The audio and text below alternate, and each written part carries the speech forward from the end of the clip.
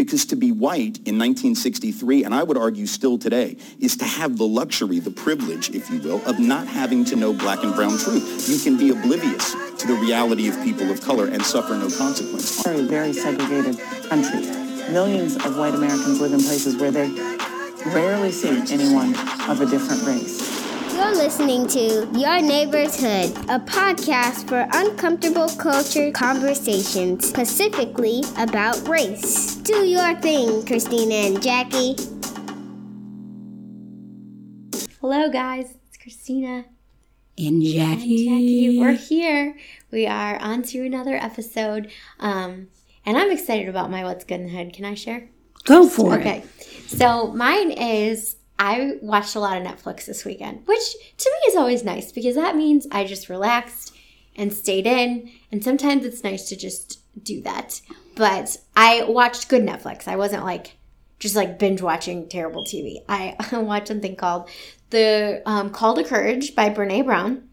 Brene Brown is one of my favorite writers. She's a shame, it's very interesting. She researches shame, vulnerability, and it was really interesting in the conversation. So she talks about the power of vulnerability, and she brought up race and diversity. And I thought that was interesting because she was saying that we cannot come to these conversations unless we can be vulnerable with each other. And I think she was speaking to a lot of white people, was like, unless you can be vulnerable in these conversations and talk about your ignorance or talk about your anger, be vulnerable with the feelings that you have around these conversations, you're never going to move forward. Yeah. And I love that because I really have tried to use that. And I think, you've said it before, but I think the power and the strength that I can bring to these conversations is the fact that I am very vulnerable. I'm vulnerable to the room when we're doing events, and I can share where I've, made mistakes, and I can help other people feel that way. So I guess what makes it good for me is that it just was a highlight because I was like, I'm already doing this. And Brene Brown is like the pinnacle. Like she's just killing it right now. And she's just someone that I look up to. And it was just really cool to be like, I love being affirmed that like what I'm doing is right. You know what I mean? Like I'm on point with just everything that we're learning and that we're talking about. Someone that is a leader in her field, and is talking about diversity. And it was like, I just look at us as thought leaders too. You know what I mean? Maybe on a smaller scale, but we lead the charge on this stuff, and we are doing it right according to the research. According to the research, we're being vulnerable, and it actually works. Good. So yeah. Netflix is definitely the spot to open up your minds. I said I'm going to do that. I'm going to make sure this week I do an Instagram headline for all the genres. Like all the good stuff that you're watching. All the good stuff I'm watching on Netflix, because I think it is a gift to be exposed to so many different shows and different languages and different, I love it. Yeah. I'll make that. I'm putting it on my list. You should put it on your list to watch, because it'll just like affirm everything that we already know, but it was just like I got really excited. I was like, Clayton, I'm saying these things. I was like, he's like, yes. This feels so good. Like, look at me. Like, I bring this up in my actual talks. And like when I host workshops and and I was like, I've seen the power of being vulnerable. So that said, be vulnerable with people. Be vulnerable. Yeah. Share what you're actually thinking and show up as your true self. Yeah. As cheesy as it sounds, it actually, there's research that shows like we make better friendships and relationships with people when we can be authentic. Yeah. So. That makes for a good hood. Yeah. Thank you. Mm-hmm. Yeah. So what's good in my hood is spring break is over, so everybody is back to, we'll get some normalcy in my house. I pray for normalcy actually, I think the next week will be chaotic until we get back on track. Like this morning, the bird flew out of the house. Tell people you have a bird. You gotta tell them about your bird. My bird. I don't have a bird. My son has a bird. Yeah. To wit, the rest of the family is responsible for, because the luxury and the fanfare of having a bird has worn off for him since. That's really funny. So he's I was not on the as roof. excited He about. doesn't. I'm like, did the bird eat? I don't know. Did the bird get fresh water? I don't know. Would you drink water with your own poop in it? I don't know. Yes, I agree with you. You probably would. But at any rate, yes, I was on the roof getting the bird off the roof while my son is your like life is so interesting. down there like with his hands over his mouth, and just that happened this morning. Yes. The bird went on the roof. Yeah, it flew out of the house, flew up on the roof. I had to crawl out the window. Oh my Out God. of my daughter's window, walk around the house, of the roof of the house to get the bird. No shoes on, mind you, because I'm just that committed. I did that more so for my husband because I didn't want to hear how we paid all this money for this bird. And the bird just flew out the house because we always leave the door. Like, I didn't want that. I want that heat. I don't want that smoke. I just was like, let me just go ahead and get this bird and live my life. Yeah. That's like hashtag mom life. That is all of that. All of that. But it's been a great week. My son getting a break from me getting a break from him being in Chicago, my daughter getting to spend. I didn't really get to spend quality time with her because it was like a busy go week, but just kind of taking a break from being like all the way mom, I guess. I don't know if that's what you want to call it. And then somebody else, kind of getting into my tween's head and supporting me with parenting is a beautiful thing. Yeah. A lot of Civic League stuff, which was fun this week. I'm always excited the week that I have Civic League, the big meetings, because we got a kid in the neighborhood who we just invited to be a part of our executive board. So I'm really excited. Cool. A teenager. He's 16. He's amazing. What a great idea. Yes. And I'm like, listen, but I'm going to teach him how to use Audacity, which is a recording thing, but he's going to give me his time with civic stuff. So I'm dancing a whole happy dance with him, about that. That's cool. Yeah, I think they don't. I told him, I'm like, you're going to get more than I'm going to get out of this. I promise you. I truly promise you. I'm trying to figure out, tax day is over.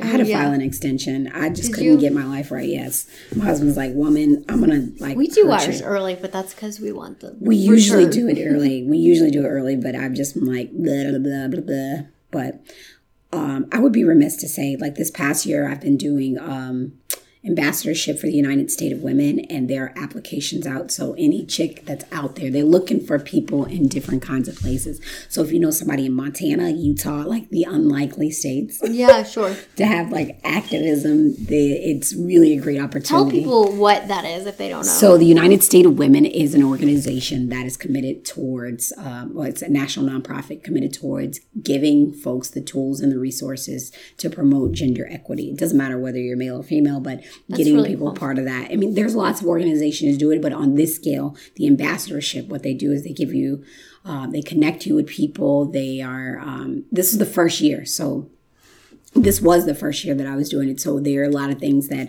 I think have been worked towards just to make the program even greater. So it affords you on your local level, because remember, it's doing things in your own backyard to build equity. And why it matters. That's cool. I think it really opened my eyes as to why it is important to have people that are not the standard in places, so that you can create real change. Which kind of directly goes to this episode that we're talking about men. Yeah, we talk about white men in the conversation. Yeah, and so we should we talk about it in the episode, right, where it came from, I think. Yeah, we do. So, but recently on my Facebook page, we just had I put the question out there, why is it so hard to get white men in the conversation? Mm-hmm. And it took off, and it was really interesting to hear. I don't want to give away too much because we want you to listen to the episode, but yeah, white men shared their opinions, and I think I learned some stuff. Did you? Mm-hmm. Were you surprised by what people said? No, not surprised. I don't think I was surprised. It was just great. It's good to hear that, but it's also getting people in a place where they're ready to receive it. I will be surprised when we are in a place where we can receive what it is that they're saying, because there's so much hurt behind the history that white men have on culture across the world. Right. So it's a good episode, and it's important that I hope that if you if you're listening, that you really listen to and figure out what role you play in this and bringing all kinds of people. Because if you're about equity, inclusion, diversity, and all these things, that means everybody. Right. Everybody. And recognizing what everybody brings to the table. Yeah. And if you're a white man, I specifically would love to know your opinion on the episode. And your opinion on maybe, is it hard or do you disagree? Yeah. There could be people disagree that say that they're absolutely ready. And I would love to put that disclaimer out there. We're not saying all men. Mm-hmm. It's been my experience. And that is the only place that I can come from is my own experience. And I will say it has been difficult to get white men in the conversation without them getting defensive. Not putting men down. It's just is what it is. So yes, this is definitely an episode you want to sit down and be ready for. Yeah, it might be triggering for some. Yeah, I mean, I don't know. So yeah, you're dropping in on us, just kind of discussing why happened. this all came about. Mm-hmm. Hope you enjoy. Yes.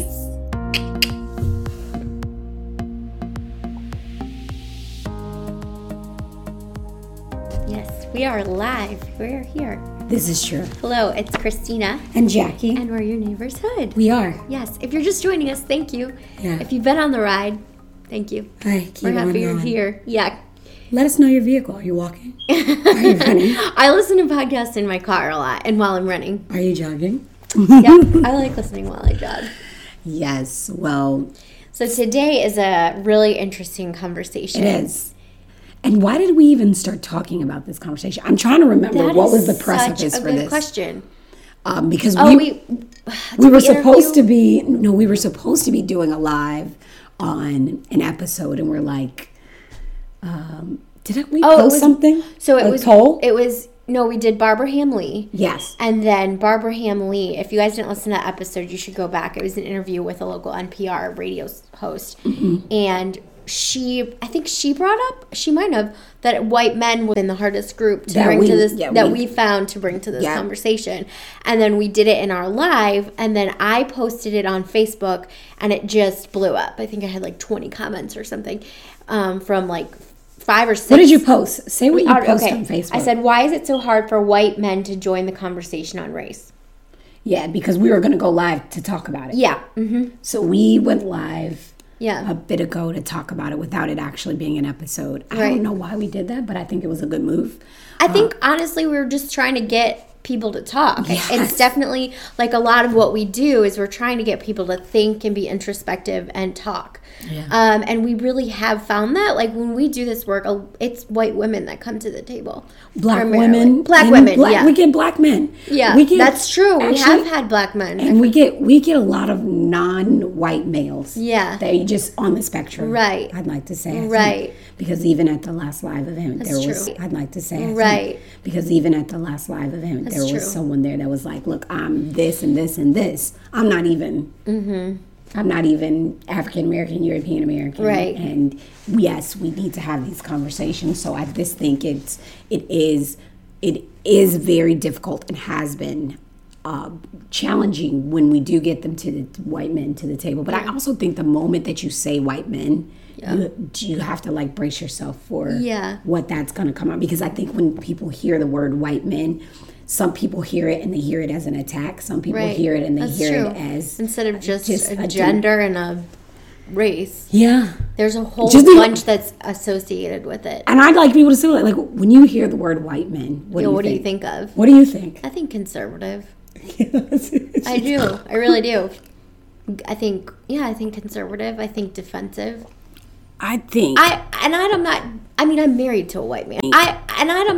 I'm married to a white man. You know what I mean? So I don't want it to sound like I hate, like I'm not trying to sound like the feminazi that I hate white men. That's not true at all. I'm just saying in general, if that's... What comes to mind? Yeah. I think of a white conservative man, maybe guns.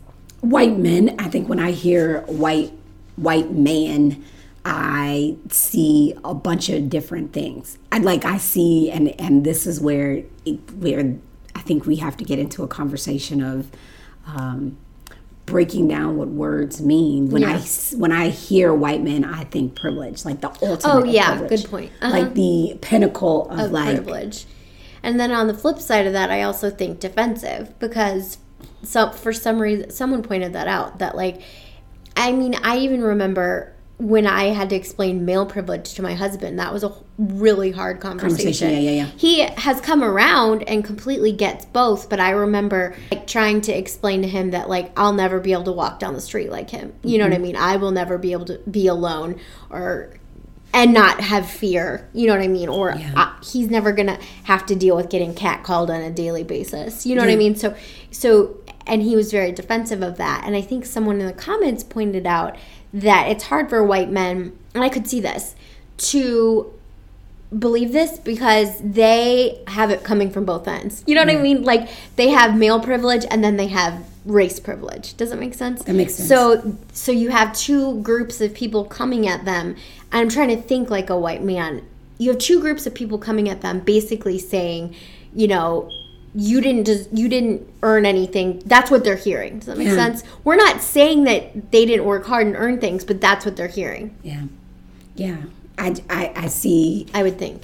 But, you know, part of it is, for me, just in that vein, it is like they're kind of the guys who can't win. Yeah, that's what I'm saying. That's what they're saying. Can I read some of the comments? Yeah. So, maybe, let's see. Okay. Let's see. I found one. Hold on. Because regardless of what we say, someone is going to say our points are baseless because of our privilege. Yeah. That's exactly what I'm saying. So, like, they're saying, you can't win. I can't win. Why should I even join the conversation? Because they're not going to take what I say because I have so much privilege. Yeah. I mean, I can see that because our opinion, this is another white man, because our opinion instantly gets discredited. And not because the content of our opinion, but because we're, as a white male, we're mansplaining our privilege, etc. Yeah. And, you know, I would think, too, because this happens in social movements, a lot of times we overcorrect. Does that make sense? So, like, I think there are women sometimes that can just, like, I was just watching a show yesterday, and it was on Netflix, and the white woman said, white men are canceled. And I was like, oh my goodness. And they were all of them. Yeah. And so it was a show on Netflix called Special, and it's just a new original docuseries, and they were in a magazine meeting. It was an online magazine, and a white man went to speak, and she's like raised her finger and was like, white men are canceled. All right. And so again. But that's what I'm saying is, I think white men feel that way. Yeah. Does that make sense? I also because think things are changing so quickly. But I think white men are coming into a space where they are open to being critiqued out in the open. Mm-hmm. So whereas, do they have the choice? Do they have the choice? No, I mean, but before, if I think about when I first joined the workforce, you didn't really, white guys were everywhere. So they were the majority in most cases, right? Good point. So it wasn't like if you had to worry that if you called one of them out for something or brought something to attention, you're going up against the majority. The whole, right? Yeah. And now I think we're in a position where people are like, well, I can say right and I can say what I feel is wrong, and that doesn't feel good. Yeah. Like, that doesn't feel good to have people because, well, if I've been doing this or I'm not like that, they have to explain themselves. And I think they are dealing with some of the same things that non-white male people have been dealing with for a very long time. Yeah, I can see that. So the whole idea of feeling like you have to justify why you feel a certain way, or that you can't even show up you feel a certain way, or that you can't even show up to the conversation without already being prejudged, right? Or that you're trying to speak about something when you don't even know if your opinion is even valued because you make your own assumptions about what the people are going to say. I can't even count the number of times I've walked into a meeting and told myself, talked through the conversation, trying to figure out what the men in the room were going to say. I've had you know what I mean? Like, you're just preparing yourself for that, or talk yourself out of things, or actually asking questions that you already know the answers to so that you can get where you need to be to get them on track. I think they are now in a space where the majority of the folks aren't thinking like them, and we don't see them as the pinnacle. Right. Or the standard of everything. The standard of excellence. Yeah, I could see that. Well, at anytime there's a huge shift, they're losing power, or they're starting to see more voices represented. Mm-hmm. So like even in Congress, it was like, yes, white men represented everybody. They represented minorities, they represented women. Yeah, like their voices represented everyone. And now those groups, I think what you see minorities, and then you see women starting to be more vocal. Yeah. You know what I mean? And I wonder if a lot of the resistance is because they don't see themselves represented anymore. They're starting to lose power. Yeah. And that's scary. Yeah. And part of it is just by nature of them being of European descent. It's like, I know that a lot of European American people are trying to have these sort of conversations about race and diversity and inclusion, all these different things, having to reconcile with the decisions and the choices that were made from the past. Right? Sure. So just being European of European descent already puts you in a place. And it's also having to reckon with a lot of that stuff. Yes, and then you walk into the conversation with that on your shoulders, and then also with being a male, and it's like, I didn't do these things. Right. That's always the first. That's the biggest defense, is like, I didn't do it, and it's not my fault. Right. Right? So what I see is probably biggest turning point is, how do we actually invite white men to these conversations? Yeah. And do our part, and not do to them what historically has been done to us. How do we as do better? Non-white males. Basically, how do we do better than they've done? Because I think what you said, white men are canceled. Like, you're doing what white men did. Like, we can't use the master's weapon on them. That's like, a great that doesn't. Point. Well, I think progress. Something that's also not, like, I was watching Brene Brown this weekend, and she had a Netflix special. I watched a lot of Netflix this weekend. Anyway, and it's called A Courage, and she studies shame and vulnerability, and basically, we don't allow men to be vulnerable. And I say this all the time, in these race conversations, you have to be able to be vulnerable. Mm-hmm. I think you have to be able to admit ignorance. You have to be able to admit fragility. You have to be able to reckon with your feelings on a subject. And we give spaces and places for women to be vulnerable. We are also more comfortable with women being vulnerable. Does that make sense? Mm-hmm. Like, even when my husband opens up and has feelings about things, it's like, oh, this feels weird, you know? And so I think we need to so if you have a white male that's already an adult, he hasn't been conditioned to sit in a circle and talk about his feelings and be vulnerable. Does that make sense? For the most part. Yeah. This is sweeping generalizations. So I think when we're asking them, all of a sudden, here's the thing. I don't even think they have the vocabulary to have these conversations. That's what I was going to say, yeah. Yeah, they don't even know how to say, I feel this, or I feel this, therefore. Does that make sense? Yeah. And it's also easier for women. And I think one of the commenters under our post said, it was so interesting. She said, this isn't inherent, like, women aren't one way and men are another.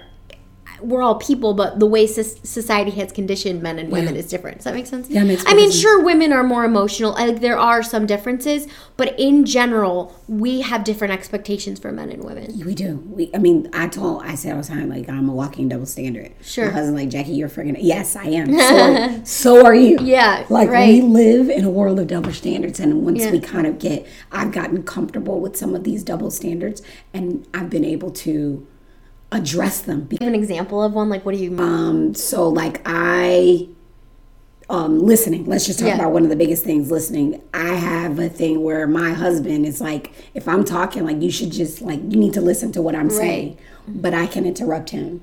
Oh, okay. Right. Or go to the what is it? What does he say? Or even, like, household responsibilities. If I forget to do something, it's like, well, I'm busy. I just forgot to do it. Right. If he forgot to do it, then it's like shame, shame, shame. Right. You know, men and their responsibilities. Right. And I'm like, no, like I've been able to address these things because I see the hypocrisy in them. I have those too.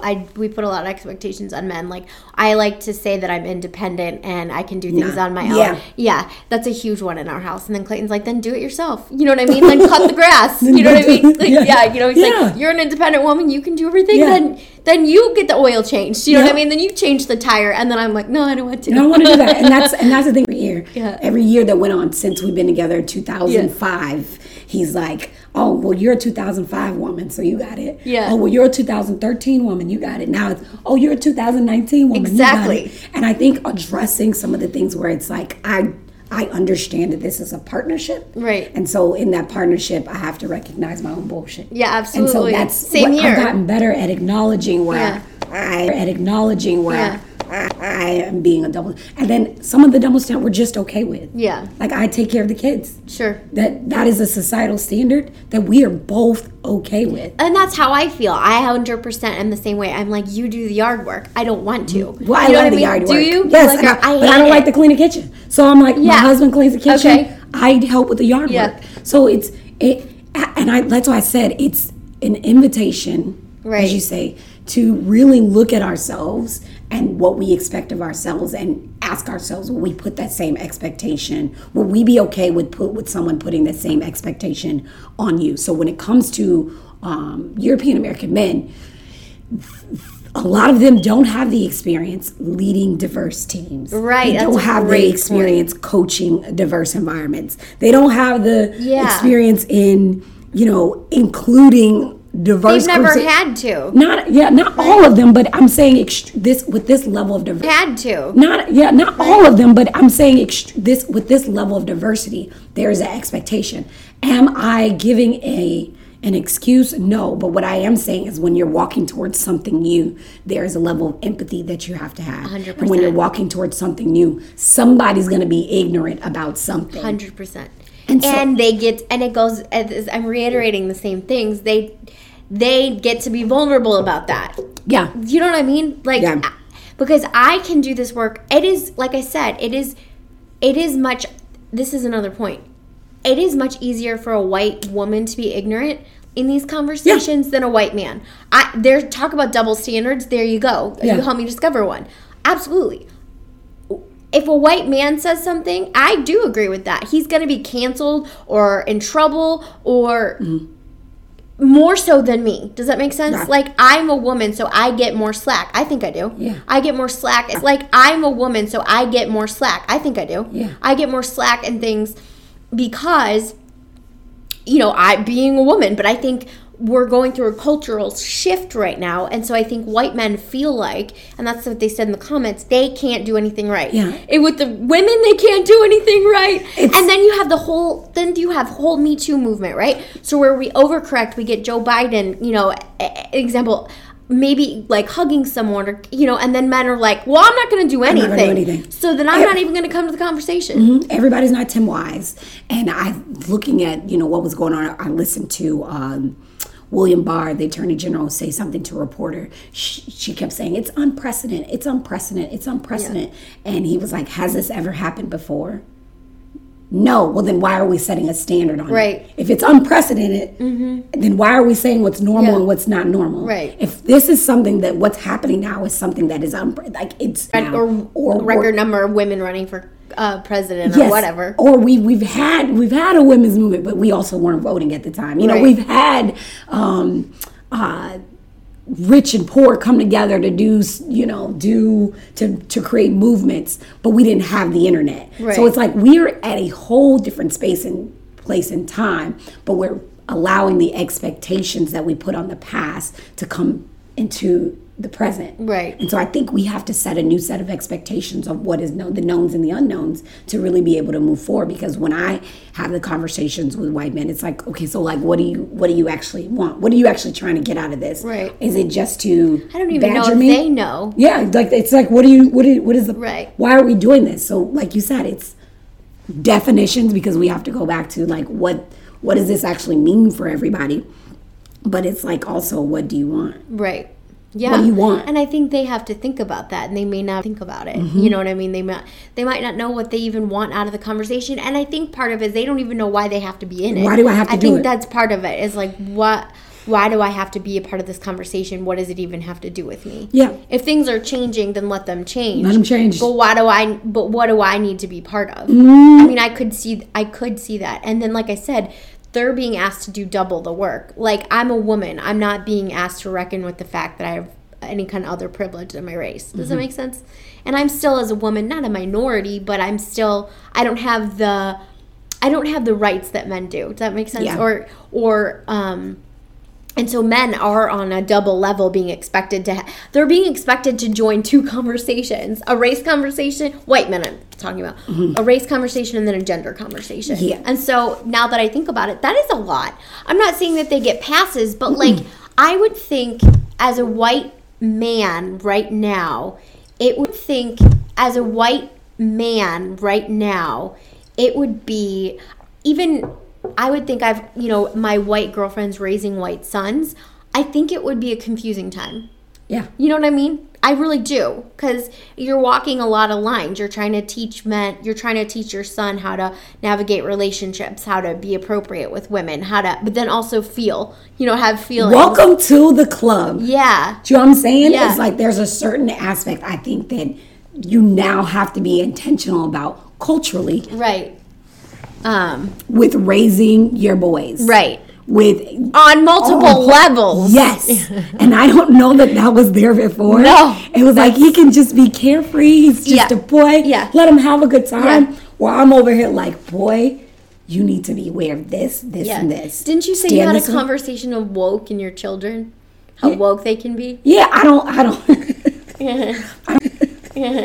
think there's a such thing as my kids being too woke. Yeah. I just think it's a conversation about how do you manage that in every single room. Right. Right? Because you can be woke, you can be so pro-black, all that good stuff. Mm-hmm. But how do you move that person in different rooms so that you're being able to hear? It's adjusting different yourself, which happens in every situation. Mm-hmm. So that you're actually able to hear people. Because sometimes I equated to what when we interviewed the neo-Nazi, former neo-Nazi, he's like, they're now coming in, they're trying to make sure that they can be in every environment. Right. So their hate doesn't show up in every environment. But here's the difference, is that I want my children to be able to have their values in every environment, but also be able to listen and take in and not go in with the idea that anybody in that room is less than them. Right. Do you know what I'm saying? Right. So it's the same sort of concept, but the intent is different. Right. And I think that is a beautiful thing in households, thinking about how they move in culture-wise from a young age. Right. Because they've never had to think. They've never had to. Never. I don't think these conversations were in the forefront. That's what I'm saying. We're going through a huge cultural Right. shift. And it's hard. It's uneasy. It is uneasy. But here's what men, I think, expect and respect, is that there has to be a certain level of candor and there has to be a certain level of respect when we have these conversations. For sure. You have to be willing and ready to hear the frankness. Right. And not go to the extent of he's wrong because he's being candid and frank. And he's canceled. Yeah. But it has to be a safe place. I don't think these are public conversations. That's what I was just going to say. And there has to be a certain level of, I know